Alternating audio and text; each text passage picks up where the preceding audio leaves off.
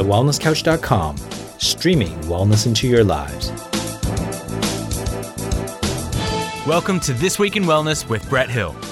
Real news, real health, real quick.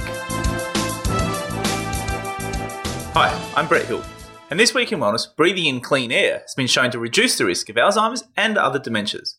Tiny particulate matter released by cars and factories, known as PM2.5, has previously been linked to memory loss and Alzheimer's disease due to the capacity of the tiny particles to pass directly into the brain via the nose and hence bypass the blood-brain barrier.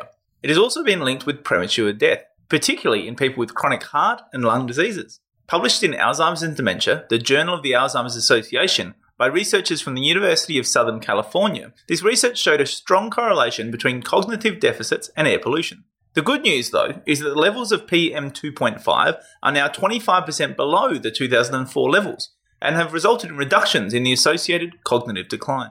Our findings underscore the importance of efforts to improve air quality, as well as the continued importance of demographic and experimental evaluation of air pollution neurotoxicity, University Professor Caleb Finch said. As always, the links are in the show notes.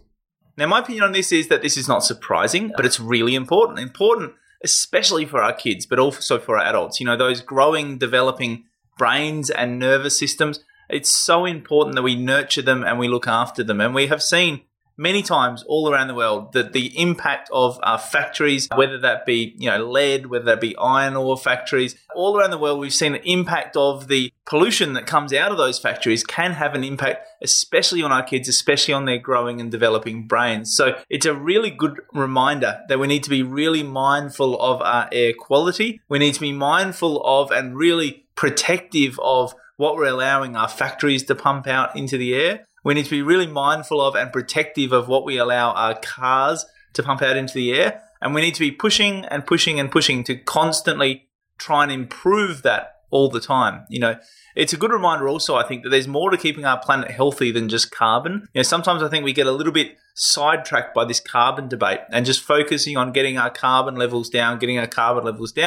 And I'm certainly not saying that's a bad thing. I think that's a good thing. And I think the moves we're making to be more carbon neutral and to try and get there by 2050, which I think we should be doing, are good. But it's only one small part of the debate. If we are getting our carbon levels down, but our kids' brains are getting polluted by this PM2.5 and our fish are getting polluted by mercury and we can't eat fish anymore and get the healthy omega-3s for our brain, and all these other things are happening all around the world in terms of pollution and in terms of the health impacts of that for humans, the health impacts of that for animals, and the impacts of that for the planet, then I think we're only just looking at one small part of the story when we're talking about carbon, and we need to look at the whole picture and be just as diligent and just as proactive in all of those other areas as well. So, I do think we need to do more to clarify our air. We need to be more focused on improving our factories. We need to be more focused on improving our cars. And, as a consumer, I think we need to be more focused on what we're purchasing. Are we supporting those factories? Are we supporting those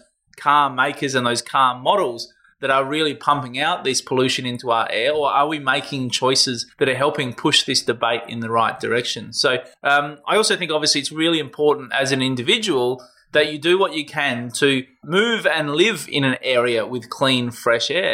If possible, if you have the ability to make that choice, this is a great reminder that if you can get a little bit further out, away from the city, if you can get a little bit further out, away from the factories, whilst you might lose a little bit on convenience, you can certainly potentially gain in terms of your health, in terms of reducing these toxins. Obviously there's always a balancing effect because, where we live up in the Adelaide Hills, then we have, neighbours spraying on the crops, on the cherries and those sort of things as well. So, sometimes you jump out of the frying pan into the fire. But I do think it is a reminder that if we can get ourselves as much as possible into some clean, fresh air, and if you can't change where you live, then at the very least try and get yourself out, on your day off, on your weekend, on your morning before or after work, into some nature, into some fresh air, surrounded by some trees where you can get some at least slightly filtered, slightly fresher air that's going to be really good for your body and help to reduce your toxic load. So, spend as much time as you can in as clear air as you can,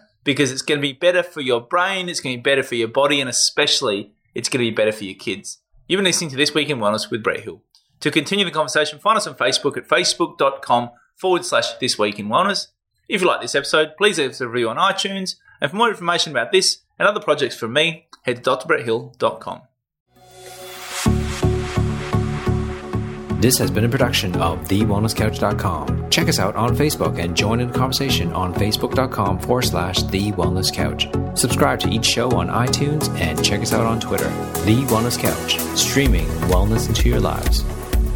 Whilst the Wellness Couch presenter endeavor to provide accurate and helpful information to their listeners, these podcasts cannot take into account individual circumstances and are not intended to be a substitute for health and medical advice from a qualified health professional. You should always seek the advice of a qualified health professional before acting on any of the information provided by any of the Wellness Couch podcasts.